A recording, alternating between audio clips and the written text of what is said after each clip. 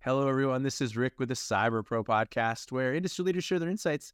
Today, we have somebody a little different than we normally have on. This person is going to talk to us about all the cool things about being in a cybersecurity venture firm. So we're super excited. Seth, thank you so much for being on the podcast. Tell us who you are and why you're awesome. Yeah, thank you for having me on. Let's see why I am awesome. Let's start with who I am. Seth Spergel, managing partner for Merlin Ventures in the U.S. And I say in the U.S. because we actually have a team in Israel as well. And I've got a partner over there, Shai, who runs that team. But to give sort of the broader picture of who we are, to who I am. So I came over to Merlin about 5 years ago to start Merlin Ventures. Prior to that, had spent 5 years at Incutel, which is a venture capital firm that was actually started by the CIA in the late 90s. Before that, had been the VP of engineering at a publicly traded e-commerce retailer that was actually a toy company. So that was a fun couple of years. And then IBM before that. But I came over to Merlin because they had this idea to start a venture fund. And so there is a sister company called Merlin Cyber that is, at this point, approaching 27 years old. And that business is very focused on the U.S. federal market. So their model is working with typically later stage companies, think CyberArk, Forescout, CrowdStrike, helping them do their larger, more strategic enterprise government deals. And they had this thought of, could we spin up a venture arm to find the next generation of technologies that would be relevant to that market? And so I came over in late 2018. We started investing, made some investments in the US, made a couple in Israel as well. Not really strategically, it just sort of worked out that way. And we saw a few things. One, this was, 2019 at this point. Valuations were just shooting up. And so to invest in later stage companies that we felt like we could bring into the government market was getting really, really expensive. Two, I'm in DC. Most startups are not in DC. And so the reach we had was not massive. And we weren't really finding the companies when we wanted to find them. And then three, we were finding most of the companies that we were investing in were not necessarily ready for the government market on day one, right? It took us working with them a while to get them there. And we also saw that we were getting pretty good attention in Israel because of this message around helping companies access the government market. So if you think about it, there's actually a number of VCs that talk about helping startups get into government, but most of them are like Incutel, where it's focused on the intelligence community, or DoD. And so it's much more difficult for them to work with foreign technologies. Our sister company has historically spent a lot of time in the civilian agencies, right? Think Health and Human Services or Social Security Administration, places where they don't have the same sort of concerns about technology coming from allies, right? They don't necessarily need all the technology built in the US. What they do want are really strong cybersecurity capabilities. So we actually had the ability to talk to these Israeli companies and say, we can help you figure out how to get into the government. It's just, we're not going to bring you into the CIA. We're going to bring you into, the VA or Social Security. And so that message was really good, but we were kind of struggling to navigate the market a bit. And, if you've invested in Israel or spent any time over there, it's a very tight-knit community. And if you're inside of it, it can be very easy to navigate it. But if you're outside of it, it can be very opaque. And so we were just struggling to find the right companies and vet them appropriately. We got connected with my now partner, Shai, who had a background of working in startups, working with a lot of the now unicorns in Israel. They were first starting out. And he had a great network there. And we decided to partner. And in 2021, we opened up our office in Tel Aviv.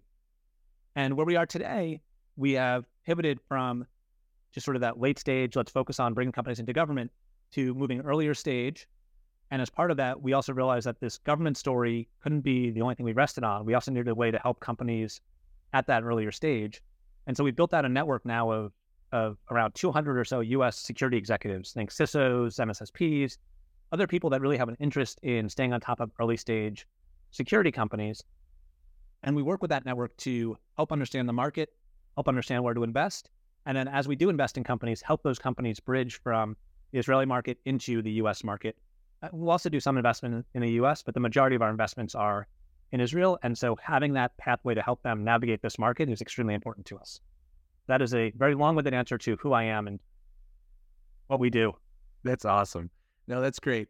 So Seth, talk to me a little bit, because I know Merlin Ventures isn't just one company. And you mentioned earlier that you're focusing on, the government side of the house in some situations, but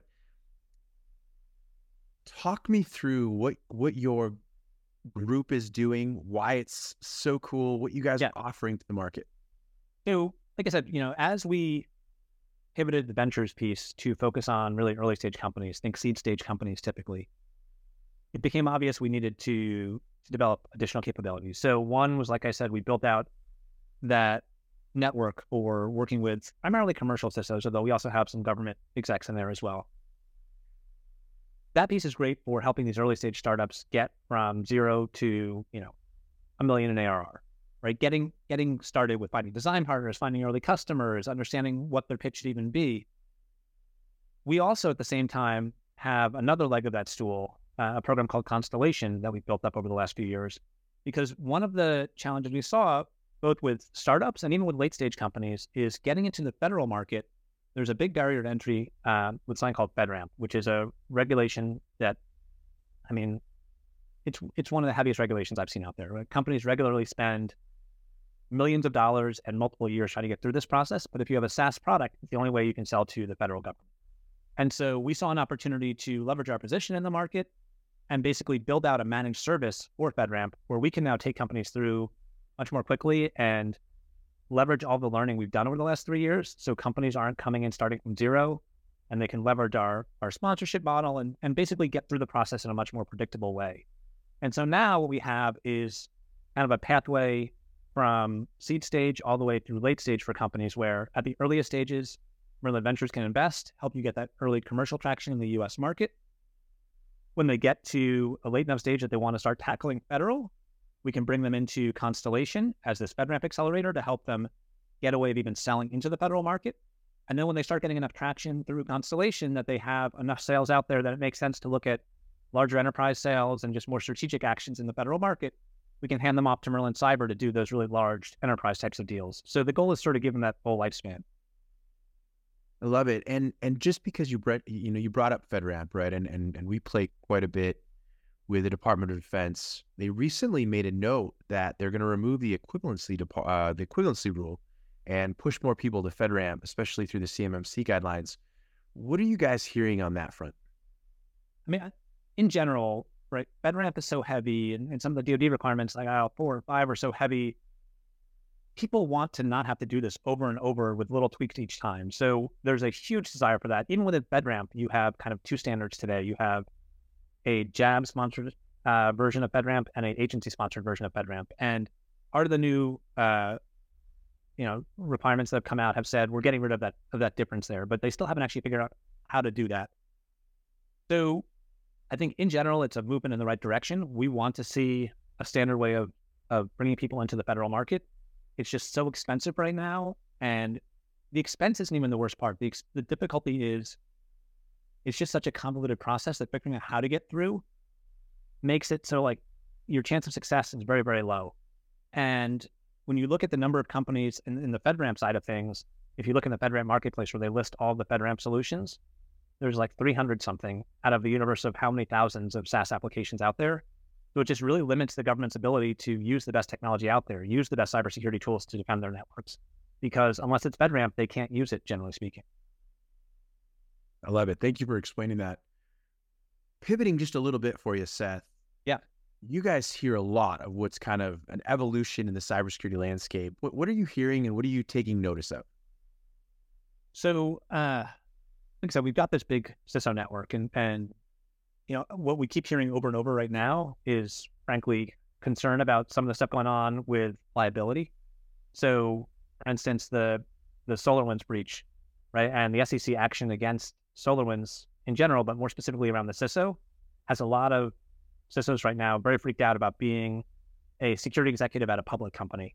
And so, when I talk to folks in that space where the goal was always historically, hey, I want to grow my career and eventually be the CISO of a large public company, I am hearing a lot more movement the other direction now of I'd really like to find a large private company right now where I'm not necessarily exposed to SEC regulations in the same way.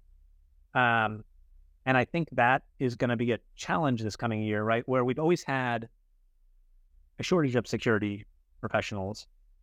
And now this is sort of a self-inflicted wound where it's not necessarily a shortage because of skills in the market, but it's a shortage because we're putting putting such an onus on CISOs that they're left in a position where they don't feel like they can safely take on these roles. And so a lot of the folks we're talking to are stepping, looking for different types of positions or even stepping away from the CISO type of role.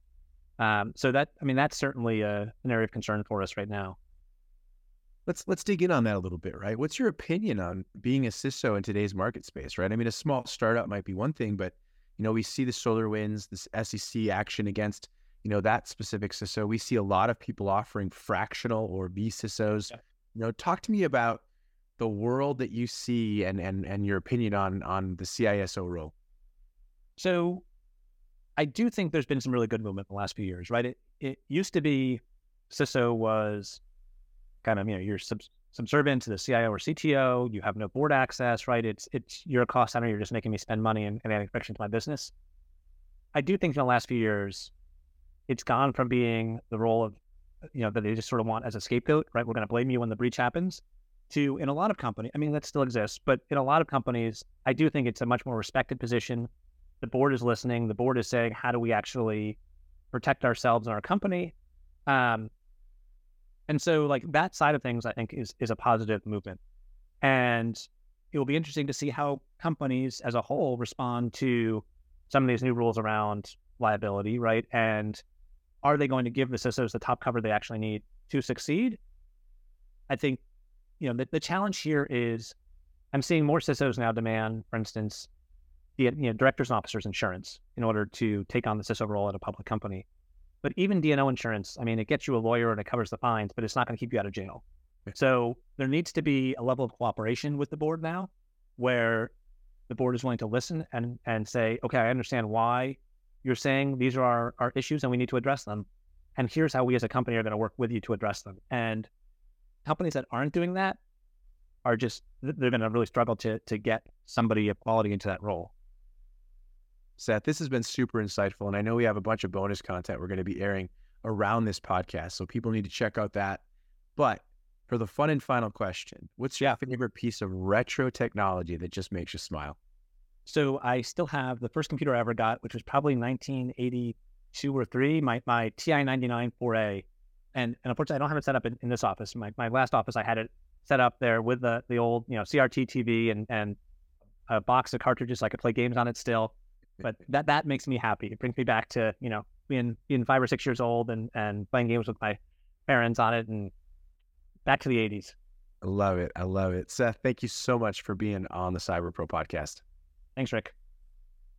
Thank you for tuning into the Cyber Pro podcast. Make sure to like and subscribe so you don't miss out on new podcasts and all of our cool bonus content.